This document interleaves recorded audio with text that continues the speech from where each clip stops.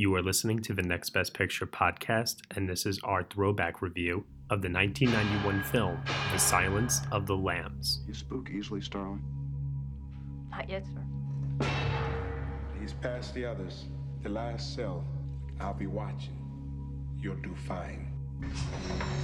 A killer is on the loose. Keeps them alive for 3 days. Then he shoots them, skins them, and dumps them. A rookie FBI agent is on his trail. He's got real physical strength, cautious, precise, and he's never impulsive. He'll never stop. But in order to track him down, she'll have to match wits. I'll help you catch him, Clary. Believe me, you don't want Hannibal Lecter inside your head. With the darkest of all minds. Just do your job, but never forget what he is. Oh, he's a monster. Pure psychopath. So rare to capture one alive. So close to the way you're gonna catch him. Do you realize that? Oh, Clarice, your problem is you need to get more fun out of life. You told me you don't spook easily. You call this easy, sir? Lecter's missing hand arm. Man's a raving maniac. Who knows what he'll do?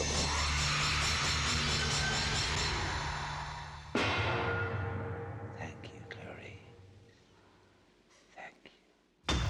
All right, everyone, you were just listening to the trailer for The Silence of the Lambs, and the story is as follows. Jodie Foster stars as Clarice Starling, a top student at the FBI's training academy. Jack Crawford wants Clarice to interview Dr. Hannibal Lecter, a brilliant psychiatrist who is also a violent psychopath, serving life behind bars for various acts of murder and cannibalism. Crawford believes that Lecter may have insight into a case and that Starling, as an attractive young woman, might just be the bait to draw him out. The film is starring Jodie Foster, Anthony Hopkins, Scott Glenn, Ted Levine, Anthony Held, and it is directed by the late, great Jonathan Demme, written by Ted Talley. Joining us for this very special Patreon podcast review, part of the Last Best Picture series, I have Celia Shalekway. Hey there. Josh Williams. What's going on, everybody? Danilo Castro. How's everybody doing? And also, because I always extend the offer to our dear Patreon listeners out there, we have joining us from that great group of supporters, thank you all so much, Hannah Lawrence. Hey. So, everyone, Silence of the Lambs. This is a big deal because this is one of only 3 films in the history of the Academy Awards to win the top 5 big Oscars. That's picture, director, screenplay, actor, and actress. The other 2 films being It Happened One Night and another film which we also reviewed as part of the Last Best Picture series, One Flew Over the Cuckoo's Nest. So this film is, it's iconic. There's no other way around it, as many of the films that we have reviewed so far on this series have been. What I'd like to do is I'd like to actually go around one at a time. I'd like to ask all of you, if you can recall, what was like the first time you ever saw the film, and what was this most recent viewing like for you? So, Hannah, as our guest here, let's start off with you. What was your first experience like watching Silence of the Lambs, if you can remember, and what was this most recent viewing experience like? Yeah, so I'm actually kind of embarrassed to admit that I've only seen it one time. Oh. And it was back in February. So it's kind of recent, actually, and top of mind for me. And so, yeah, I mean, I absolutely loved it. But yeah, so I actually have some pretty fresh impressions. Well, wait, so February was the first time you've seen it, period? Yeah, ever. Oh, my Lord.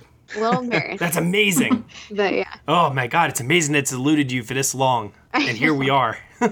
I know, yeah. No, it's awesome. I loved it first time, though. Oh, that's awesome to hear. Okay, very good. Josh Williams, I haven't heard from you in a while here on the podcast. What did you ultimately think of Silence of the Lambs the first time you saw it, and what was your most recent time like? I saw it for the first time probably 2 or 3 years ago, and I was a bit underwhelmed on the first go around. Interesting. I don't know. I don't think I totally grasped like the film as a whole when I first saw it. It just kind of went over my head. Obviously, I knew that I thought the direction was sharp and the performances were really great. but there was just something about it that kind of missed me. But I did really love, and I constantly would think about the night vision scene, which I'm sure we'll get into a little later. But it just it didn't hit me with its full impact. And so this most recent time is only my second viewing of the film. What? And it hit me on a completely different level this time around. I think as I've gotten older and learned a little bit more about film and studied it more and more, there's a much larger appreciation I've grown to have for the movie. So it is definitely much higher up on my list now than it previously was. And I'm sure for all the reasons why that appreciation has grown, we'll get into in more further discussion here. Celia. So my first time viewing it was about maybe 4 years ago. I was a freshman in college and I was living in the dorms. So me and a few friends packed into my tiny dorm room on my fairly small TV and watched it. And I remember at the time being kind of confused because the girls I was watching with, they were terrified. And I was not. I thought it was suspenseful and I thought it was tense, but I wasn't scared of it per se. This time was my second time viewing it, just like Josh.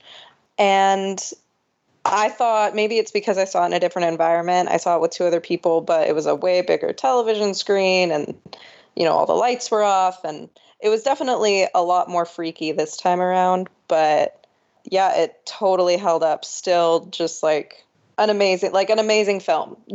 I wouldn't change anything about it. You don't look at any one scene and think, oh, this could have been tweaked. No, all of it was perfect. Okay. Danilo.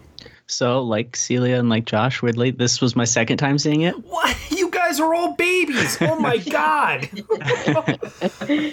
Oh. So, the first time I saw it, I forgot. I was somewhere in my teens, and I loved it, except for one thing that really I wasn't a big fan of, and that's Jodie Foster's performance. Which is, I know. Blasphemy.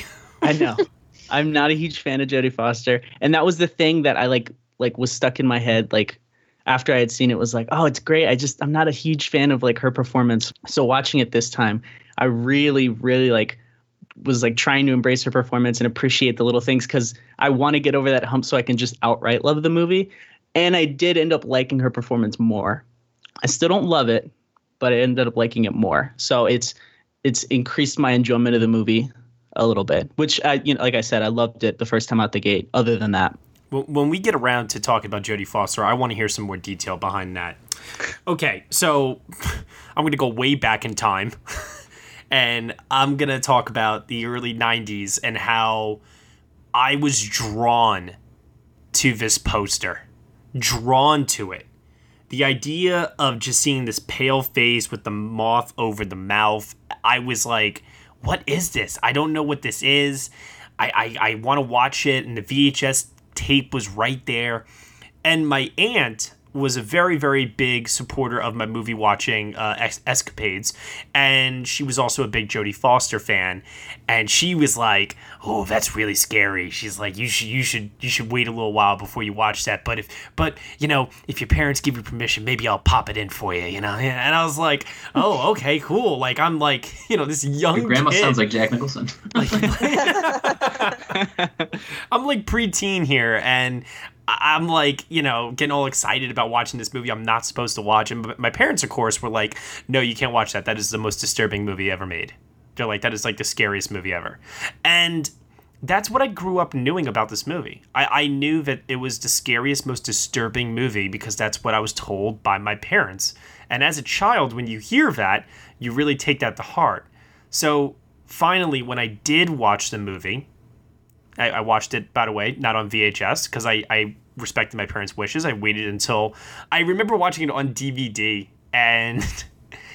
oh, man, I remember being underwhelmed, too, because I was not scared of it. And I also... I have to admit, I didn't think it was disturbing, but only because I guess my mindset was very different when I was younger. Now I find it more disturbing, even though I've seen it countless times. But maybe I just had it so hyped up in my head. But... one thing was for certain, and that is that I found it to be totally gripping, and I thought the performance by Anthony Hopkins as this psychopath, this cannibal, this brilliant madman, Dr. Hannibal Lecter, it just blew my mind when I saw it. And then through over the years, I've constantly revisited the movie time and time and time again, and I've actually grown to appreciate it more with each subsequent viewing. The film is now 27 years old. I myself am 28 years old. I know I called you all babies before. I'm not that much older than you. I'm just kidding. But this movie has been around for almost my entire lifetime, and it's one of those movies that, as a result of which, kind of has evolved. Like my appreciation for it has evolved over the course of my lifetime, it feels like, which is, very interesting in a sort of way. So this most recent viewing was interesting because it was the first time I ever took notes while watching the movie. So that was unique. I also didn't feel the need to watch it normally. I watched it with audio commentary. So that was a lot of fun this time around. I watched it on my brand new Criterion Blu-ray set. They recently re-released it on there. So I was really, really happy to pop that in and get a chance to listen to the audio commentary track, which was recorded in 1994. So with that said, the film is absolutely incredible. Let's start off with the beginning. The opening sequence of the film is not a training montage, but to show the credits, they basically show Clarice at the FBI training compound, and she's going through these different obstacles. And this is our way to get introduced to our protagonist, our point of view character, the person who we will follow throughout the entire movie, with the exception of one or two scenes where we do break away and we do see things from Hannibal Lecter's point of view and also from Buffalo Bill's point of view. But Clarice is our main character.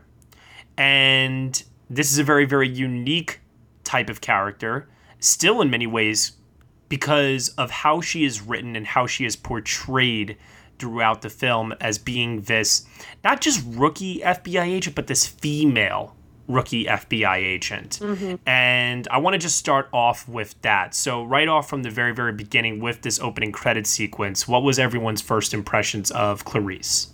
I was thinking, as I was kind of reflecting on my first watch of it, that I think it's a great character to just point to, as it's honestly, she's a female lead and hero really that was kind of uncharacteristic for the time. There just weren't a lot of characters that were written, that showed kind of the grit that she has. Mm-hmm. And I think the opening scene really demonstrates that, just kind of shows how she's just kind of persistent and obviously going to get the job done. And I was reading a little trivia about it, and it was interesting to learn that Jonathan Demme, when he was interviewing her for the role, or when she was auditioning, that just her determination came off right off the bat, even as she was just kind of walking towards him down the hall.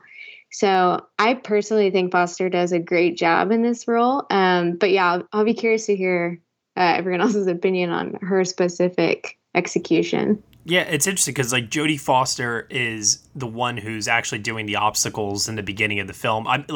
There's one part in particular where she climbs up this hill, and she rolls down and somersaults all the way down, lands on her feet and keeps running, and it's not a stunt double. It's clearly Jodie Foster who's doing it. So when you talk about how showing her grit and determination, Jodie Foster as an actress herself is also bringing that to the role. So we immediately get the impression that this is a character who will, to quote quote something like In the Loop, climb the mountain of conflict, so to speak, and will go against adversity to achieve her goal. I think that's all. I think that's really clearly set up in the beginning.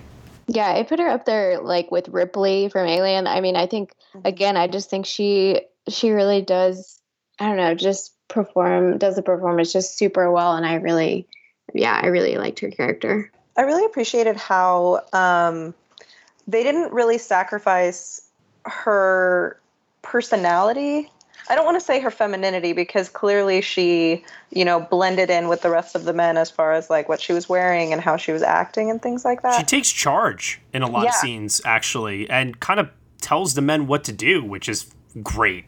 and in that opening scene, she's running and she's really intense and she's sweating and she's not even self-conscious about it and all this stuff, and she walks down that hallway very intently, but then she stops to high five someone. You know what I mean? She's clearly not scared of her environment. You know what I mean? I feel like a lot of when you see women in these roles, a lot of times they're made to be like falsely insecure. And it was kind of nice to see her just be like, you know, fully confident in her ability to keep up with everybody around her.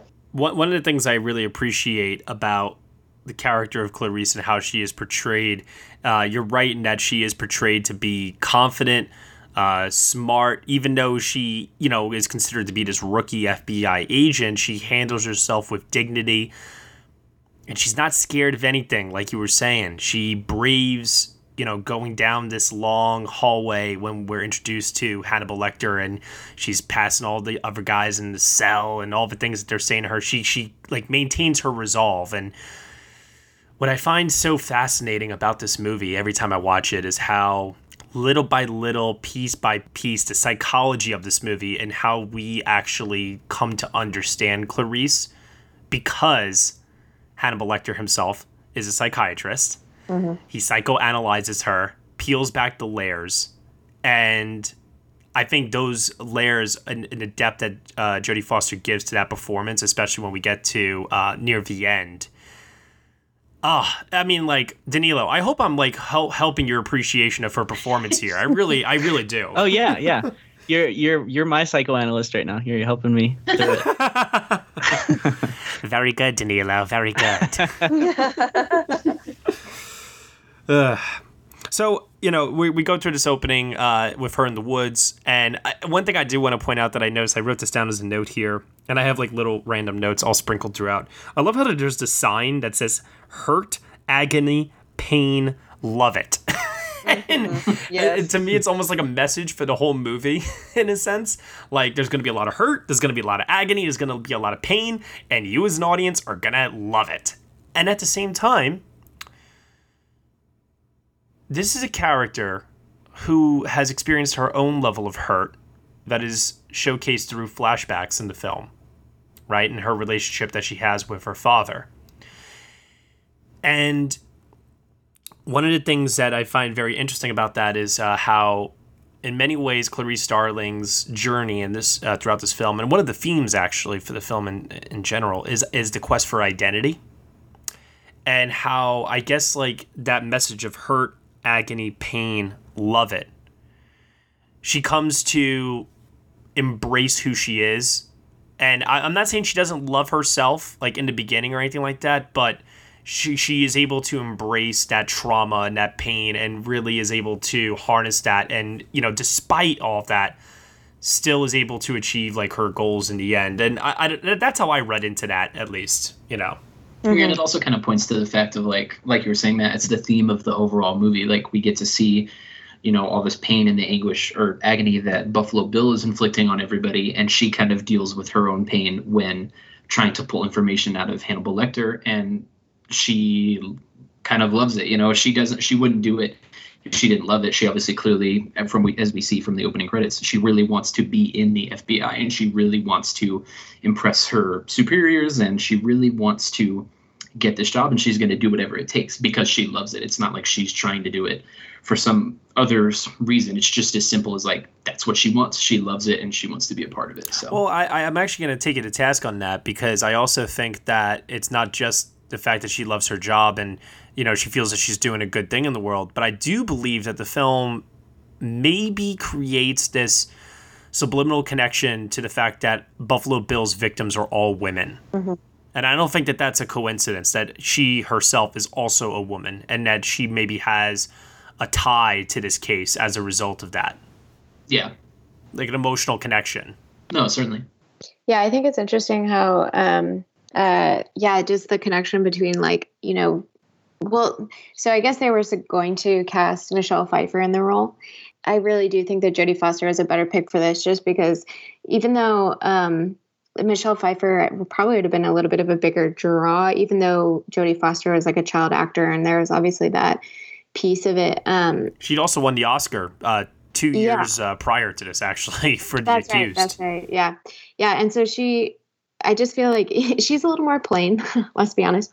And I just feel like she adds kind of this, like, there's definitely like a, you know, feminist kind of like vibe going on through the whole thing, where she's kind of reclaiming, like, you know, we're going to have the power, like over, like we're going to have the power over these situations, over like the men who are trying to, you know, dominate us. I don't know. I feel like Jodie Foster is able to carry that kind of vibe in a way that someone like Michelle Pfeiffer maybe not have been able to pull off. Well, I think the key there is maybe relatability. Yeah. I feel like Jodie Foster is not the glammed up movie star that we would maybe have trouble connecting to. People grew up with Jodie Foster in the movies. Like you said, she was a child actress, and we feel like we know her. We love her and we cherish her. And she's the type of actress that I feel like when we watch this film, especially because of the way that she's written and how the performance does come across, I would find it very, very, very difficult to believe that somebody could like look me in the eye and say, oh, I can't relate to that character at all. I don't believe in that character. I can't connect with that character. And I'm like, what? Mm-hmm. Yeah. And she brings a measure of empathy to the role that I think is also part of her motivation. Like, she seems like she really does there's like a mutual respect almost and empathy between her and Dr. Lecter. Oh, yeah, definitely. I mean, the two definitely respect each other. Some might say that they're even in love. I'm going to imitate his voice a lot during this, by the way. I'm just going to throw that out there. But I do think that the turning point for her is the autopsy scene. Yeah. Did anyone else catch that? Mm-hmm. Yeah, I think that Jodie Foster's power in this role, and I agree where Michelle Pfeiffer probably couldn't handle. Well, she could handle it, but it would come across a lot different. It would be different, yeah. Foster is a lot more subtle, and she's a lot more, it's unexpected, the kind of strength that she shows. You know, just looking at her, you wouldn't think that she can portray that kind of strength. She's tiny. She's portrayed as being tiny compared to everyone. Yeah, absolutely. And Michelle Pfeiffer, you know, especially like ever since she was young, she's always sold her roles a lot based on her looks. And by Jodie Foster, like you said, being kind of plain and average looking and, you know, small, and you just don't look at her and think strength. But especially in that autopsy scene, she totally just takes charge of the room in a way that's very unexpected. I think that the entire tension of the movie is very gender-based. And if it wasn't done as subtly as it is, it would not have been nearly as successful. Hey everyone, sorry to interrupt, but this is a preview of the full review for Silence of the Lambs from the Next Best Picture podcast. In order to get the full review, head on over to our Patreon website, where for $1 minimum a month, you can get this review and other exclusive podcasting content from the team over here at nextbestpicture.com. You can subscribe to us on iTunes, SoundCloud, Google Play, Stitcher, TuneIn Player FM, CastBox, and also from Acast. Be sure to leave us a review on iTunes. Let us know what you think of the show. We really appreciate your support. And as always, we shall see you all next time.